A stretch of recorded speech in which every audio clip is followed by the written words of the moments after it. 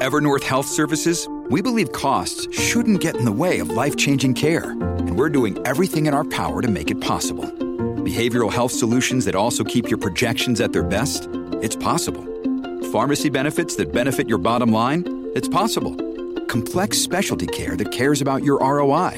It's possible. Because we're already doing it. All while saving businesses billions.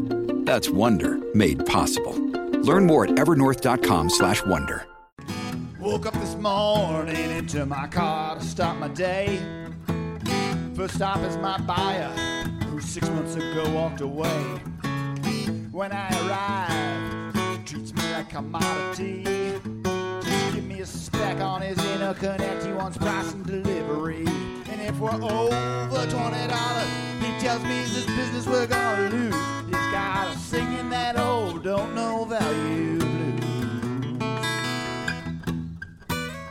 Welcome, everybody, to the Value Clarity Podcast, where we remind you that value only exists in your customer's mind, and you've got to get everybody in your company organized around it.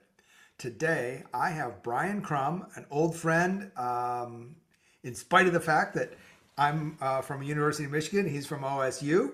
A great individual, and he is also works with Caliber Companies. Brian, why don't you tell us what you do and tell us more about Caliber? Yeah, Mark, it's really great to be on the show with you today. Caliber, we are a Scottsdale, Arizona-based real estate investment development company, and we have a few kind of niche areas that we go into that kind of comes into play when it comes to different types of value. Specifically, what we do on behalf of our investors, who are typically accredited high net worth individuals, successful business owners, executives, corporations, foundations. On their behalf, we acquire, renovate, and operate income-producing real estate in a variety of different verticals. We do predominantly work in the greater Southwest. We are headquartered in Arizona, so our investments are in the contiguous states and neighboring communities like Colorado, Texas, Nevada, Utah, and soon to be hopefully Idaho. And an example of a couple of different investments that we made recently were related to what are called opportunity zones, which are designated census tracts created through a federal program back in 2017, where on behalf of our investors with capital gains, we come in and we invest those capital gains dollars into areas that have felt left behind after the success of the last recession. And we've acquired properties, renovated them, converted schools or vacant office buildings into schools, vacant assisted living facilities into hospitals, and just looking at innovative ways to bring different types of value related to real estate and tax strategies to our investors. Yeah. So Opportunity Zone, I mean, you do a couple things. One is specialty property types. And in commercial real estate, every individual property type is an art unto itself. So developing expertise in self-storage does you no good at all towards developing expertise in multifamily, which does you no good at all about developing expertise in retail or office or whatever. So Caliber, you have a couple special property types that you kind of gravitate towards, and a couple investment vehicles. And you just mentioned the opportunity zones, which is a geographic area designated by operation of government that has tax advantages attached to it as part of that designation, right? Correct. That's correct. Yes. Man, pretty good for a knucklehead, huh? No, that was pretty good. Actually, that was pretty good for a guy that was able to make it through and graduate from the University of Michigan. Yep. So, you're helping people, and especially right now. What's the market for commercial real estate? I know residential real estate people are whining and moaning, especially about interest rates and so forth. So kind of what's the environment that you're swimming in right now? And do you have some headwinds and some challenges? And if you can, tell us what you're doing to deal with some of those. Yeah, no, those are great questions.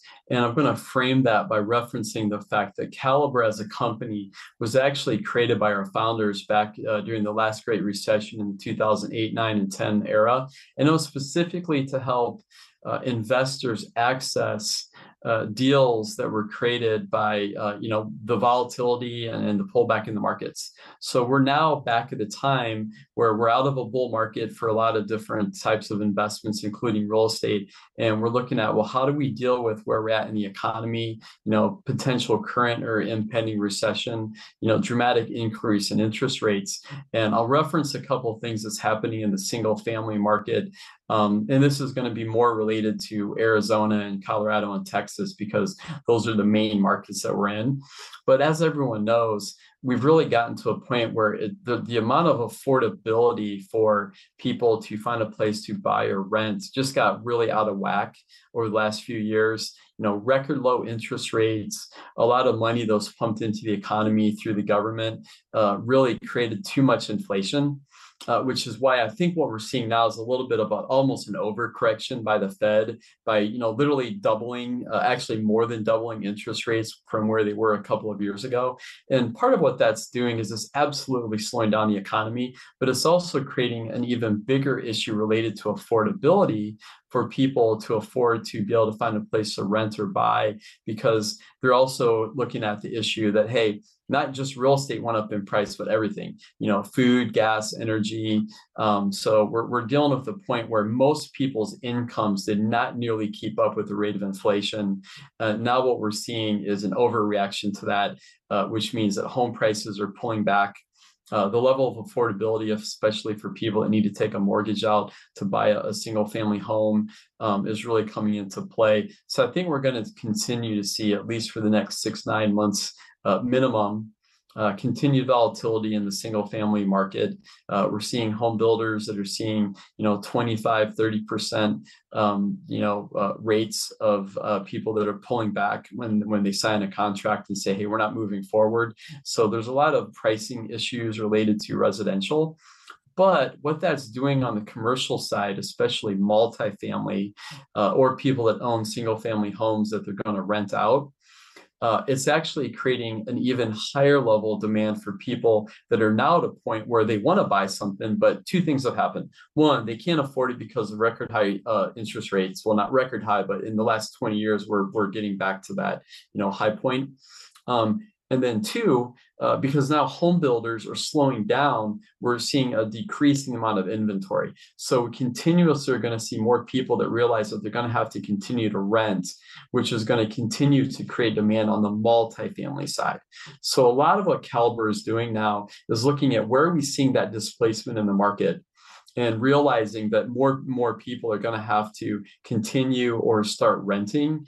And that's one of the reasons why Caliber is in the process of building several apartment complexes in both urban and rural areas to really keep up with that demand, where there are people that want to live in all these areas, in Arizona in particular, different markets of Colorado and Texas.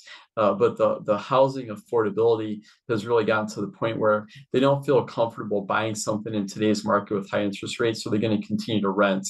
So I think we're going to continue to see pullbacks in pricing, volatility in the single family market, which is actually forcing more and more people to have to continue to rent, and typically those are going to be through apartment complexes. Okay. So you say you're developing a couple apartment complexes. Is the strategy just to operate those and manage them, or do you want to sell those and clear that project? And what is the time frame for something like that looks like? I'm sure that you've probably got different strategies for different properties, but is there a general rule?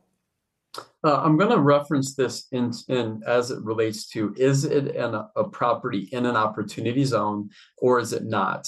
And the biggest difference for that is that the Opportunity Zone program really encourages investors to have a 10-year plus investment time frame to really get the full tax advantages of that program. So if we're doing a development in an opportunity zone, we're typically going to look at it from the standpoint of a longer term hold.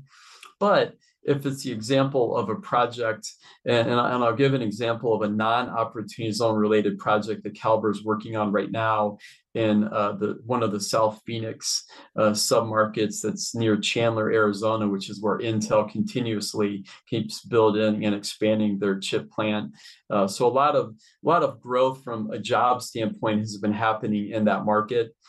So Caliber's in the process of building some apartments, as well as doing a hotel conversion to studios and single bedroom apartments, just to keep up with unmet demand in multifamily housing.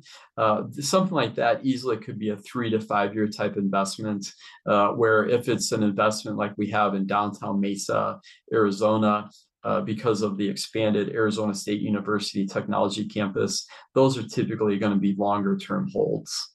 Yeah. So the value that you have, right? You're mostly funded by investors, so that your customers are really the investors. Now, when you sell a property, obviously there has to be value to them, but that's pretty straightforward.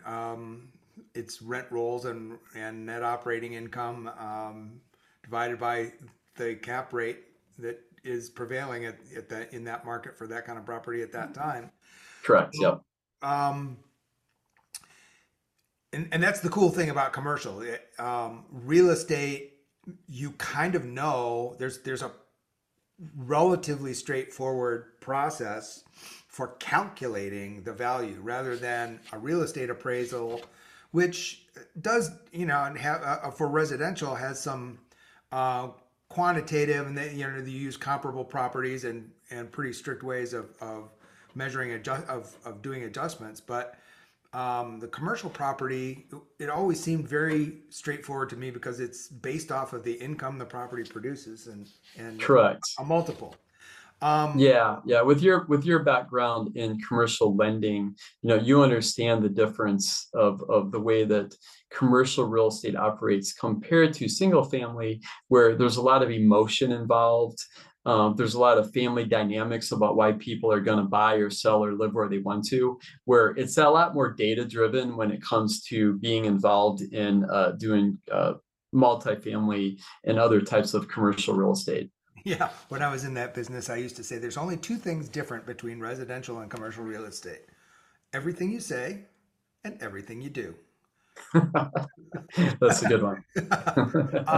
But so your real customers are going to be your investors, your clients are your investors. And what is value to them? What are they looking to solve? I mean, it's not just return, but there are other things they're looking for when they're trying to, because there's lots of places to get return, but what does Caliber offer to them that they really appreciate? Yeah, there's a combination of factors. One is that unless you are actually a hardcore real estate developer and investor, you're not going to see the types of off-market deals in the deal flow that is being brought to Caliber. So if you're a successful doctor or an attorney or a tech executive, you're very busy, with your own business in your own life. These people that are bringing these deals to real estate developers don't know that they should be approaching you with it. So Caliber is very publicly visible, especially within the Opportunity Zone program. If someone owns land or has a project, whether it's related to, office, industrial, some sort of unique adaptive reuse, or multifamily, where we're actually getting the inside track on these deals. And because we're more of a middle market type player, real estate investments between 5 million and 50 million, typically what we're seeing are too big for a small individual investor to do on their own, but they're too small for a big institution. So there's actually a value play as it relates to, middle market, secondary and tertiary markets, meaning we're not playing in New York and San Francisco and LA and Boston and Miami. So we're not competing with like big institutions and international investors because we might be looking at a displacement in the market because there's a growing campus at a university in Texas that is in a small town, the big institutions aren't looking at. So we actually have an advantage of finding deals that bring value to the investor that they're not going to see on their own, and they're not going to get from a big Wall Street institution. So part of that value play is literally just being in on the deal. And then once we determine that this is, a great investment opportunity after looking at all the risks and everything, we can offer that to our investors so they can continue, with being successful in whatever their business is, or maybe they're a retiree and just want to, enjoy their lives and have transitioned from, being actively involved in their real estate portfolio into being more passive. So that's just one example of what we do on behalf of our investors, just bringing them good deals. Yeah. I think that's just fascinating because I remember being with one of the nation's big institutions, and they actually had metropolitan areas with a ranking of a 1, 2, and 3, and we were only in markets 1 and 2. When I was in Nevada, I could lend into Las Vegas, but not into Reno, except for one property type, maybe. In Reno. Right, yeah. Because Reno wasn't big enough. There's great deals in Reno, but my company it was just not big enough.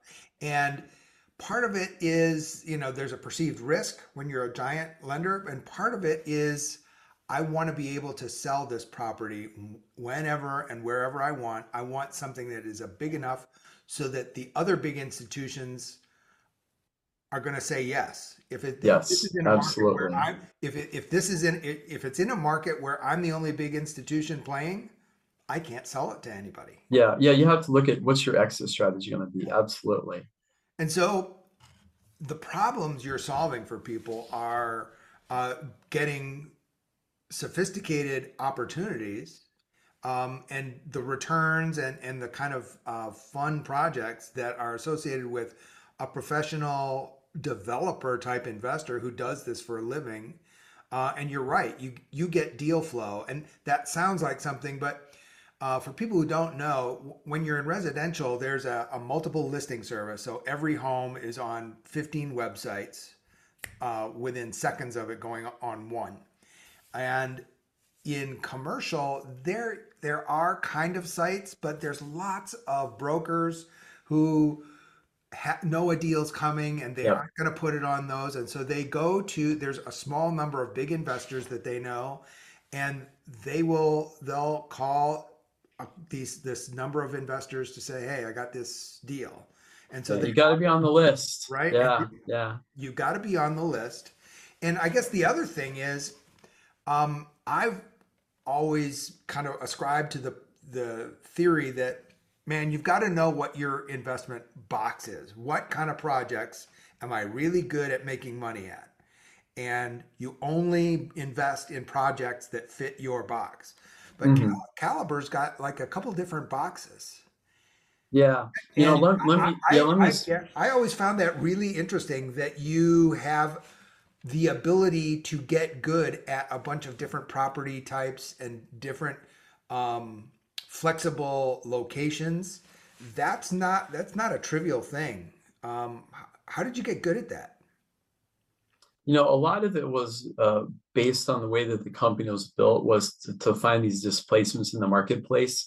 And if we realize that, hey, the easy deals to find aren't in single family or multifamily, but it's moved over into office or industrial or medical or hospitality, let's go out and find who are the experts at that industry, who has been doing this their whole career, that want to kind of plug themselves into what we're doing at Caliber, where we can find the deal, execute the deal, but we may not be the expert at managing medical office buildings or operating hospitals. So we're going to find a partner who can do that.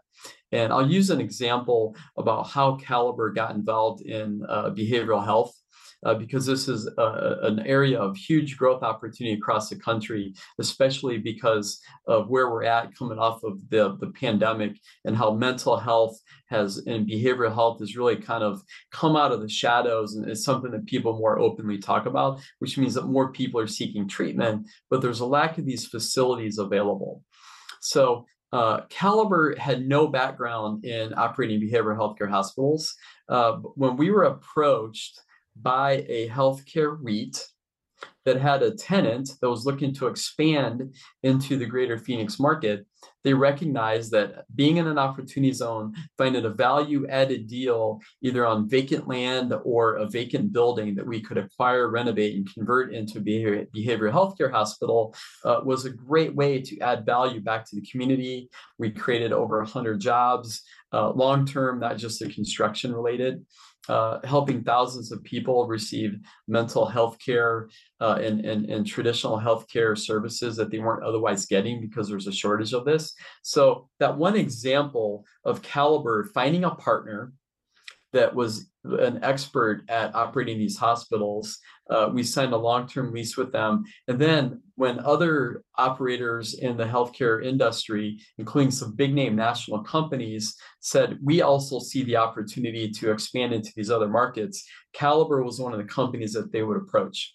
So Caliber is very likely to build at least 20 more of these behavioral healthcare hospitals over the next few years because of that one experience, not because we know how to operate a hospital, but because we found the right partners, and then we bring in the right asset management team to be able to execute on those, and then create a value for our investor, because a lot of our investors, as an example, might be a doctor who sold a practice or a medical technology company. They had capital gains related to that. And because they understand the medical industry, they want to focus on either being a retired doctor or running and growing their business. And then they come to Caliber so we can give them that investment experience in the medical office space with these specific tax advantages of the Opportunity Zone program. Wow, very cool. So I always say there's no slow, boring days at Caliber. It's just a matter of figuring out how to execute and get the team aligned, all moving in the right direction on behalf of our investors. So great segue, getting the team aligned. I'm really big on making sure that everybody in the company understands who your customers are, what outcomes they're looking for, and then understanding how their job connects to getting that investor that outcome. What kind of time, what kind of energy, what kind of things do you do to make sure that you do that at Caliber?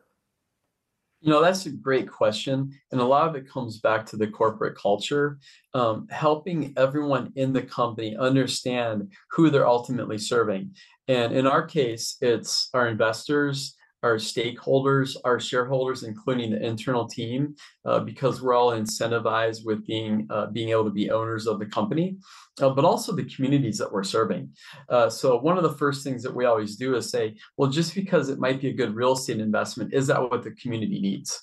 And then helping our team understand who we're working on behalf of. And ultimately, it's the investor. So these are people that throughout their lives have worked very hard to get to where they are, and have chosen Caliber to be one of the companies that they might be designated 5, 10, 15, 20% of their overall portfolio, because they like this value add opportunistic real estate play that we can bring them. So a lot of it is just helping our teammates understand who we're ultimately serving, and then creating that alignment around our different corporate values. Very cool. You also mentioned that you're also making sure that the communities you serve are being met, that the partners that you're leasing to, that their needs are being met, and making sure that everybody's happy. What's the name of the book? Win-win, or I won't. Win. We're always going for that win-win or no deal. Yeah, win-win. Yeah, exactly. Yeah. I think that's great. How do you like working with Caliber?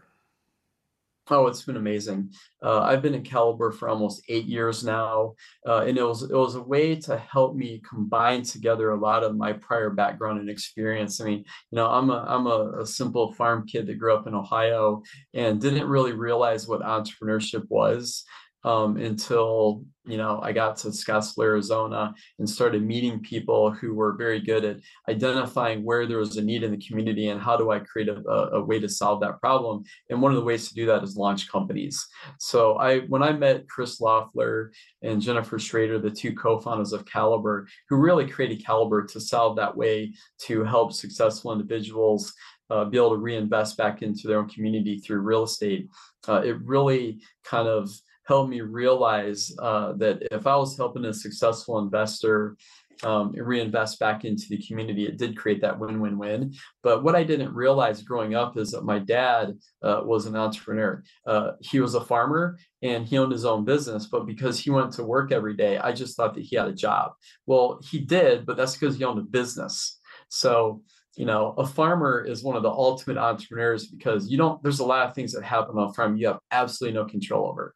The weather, commodity prices, what type of crop is going to be in market, 6 months to 9 months after you grow it. So there's a lot of risk in being a farmer, just like being a business owner. So I didn't really fully appreciate the fact that my dad was an entrepreneur. He never actually had a job because he just owned a farm and he owned his own business.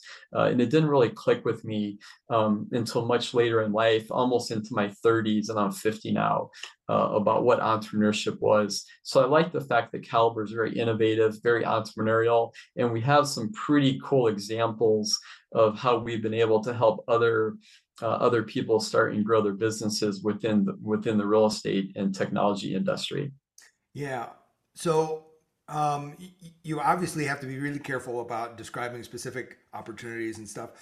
If people do want to know more, how can they get a hold of you in a way that doesn't run afoul of securities laws? Yeah. Well, my name is spelled funny. So Brian, Brion Crum. I'm super easy to find on the internet. If you just do a Google search, I have to be very careful to behave myself because as far as I can tell, there is only myself with that exact name.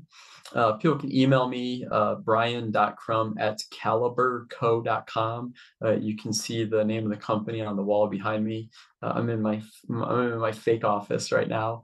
So brian.crum@caliberco.com. They could also call me on my cell phone, 480-881-1906. Feel free to connect with me on LinkedIn or just reach out to Market Bounty Consulting. Yep. Well, you can always get me in touch. I can absolutely get you in touch. And I can vouch for Brian's character and the fact that the stuff he's telling you, this isn't an act. They are genuinely very concerned with all of their stakeholder groups. Brian is a class individual, and I'm proud to know you, and I'm sorry we've waited so long to get you on the podcast. Well, Mark, I feel the same way, and it's great to finally be on the show with you.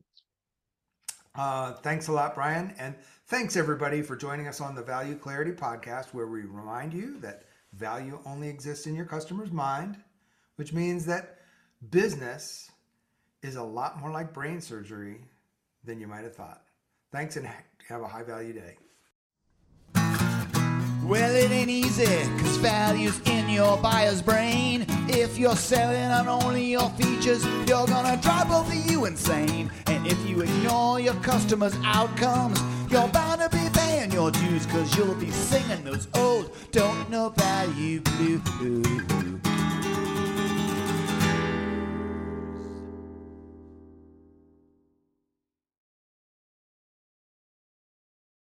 This podcast is a part of the C-Suite Radio Network. For more top business podcasts, visit c-suiteradio.com.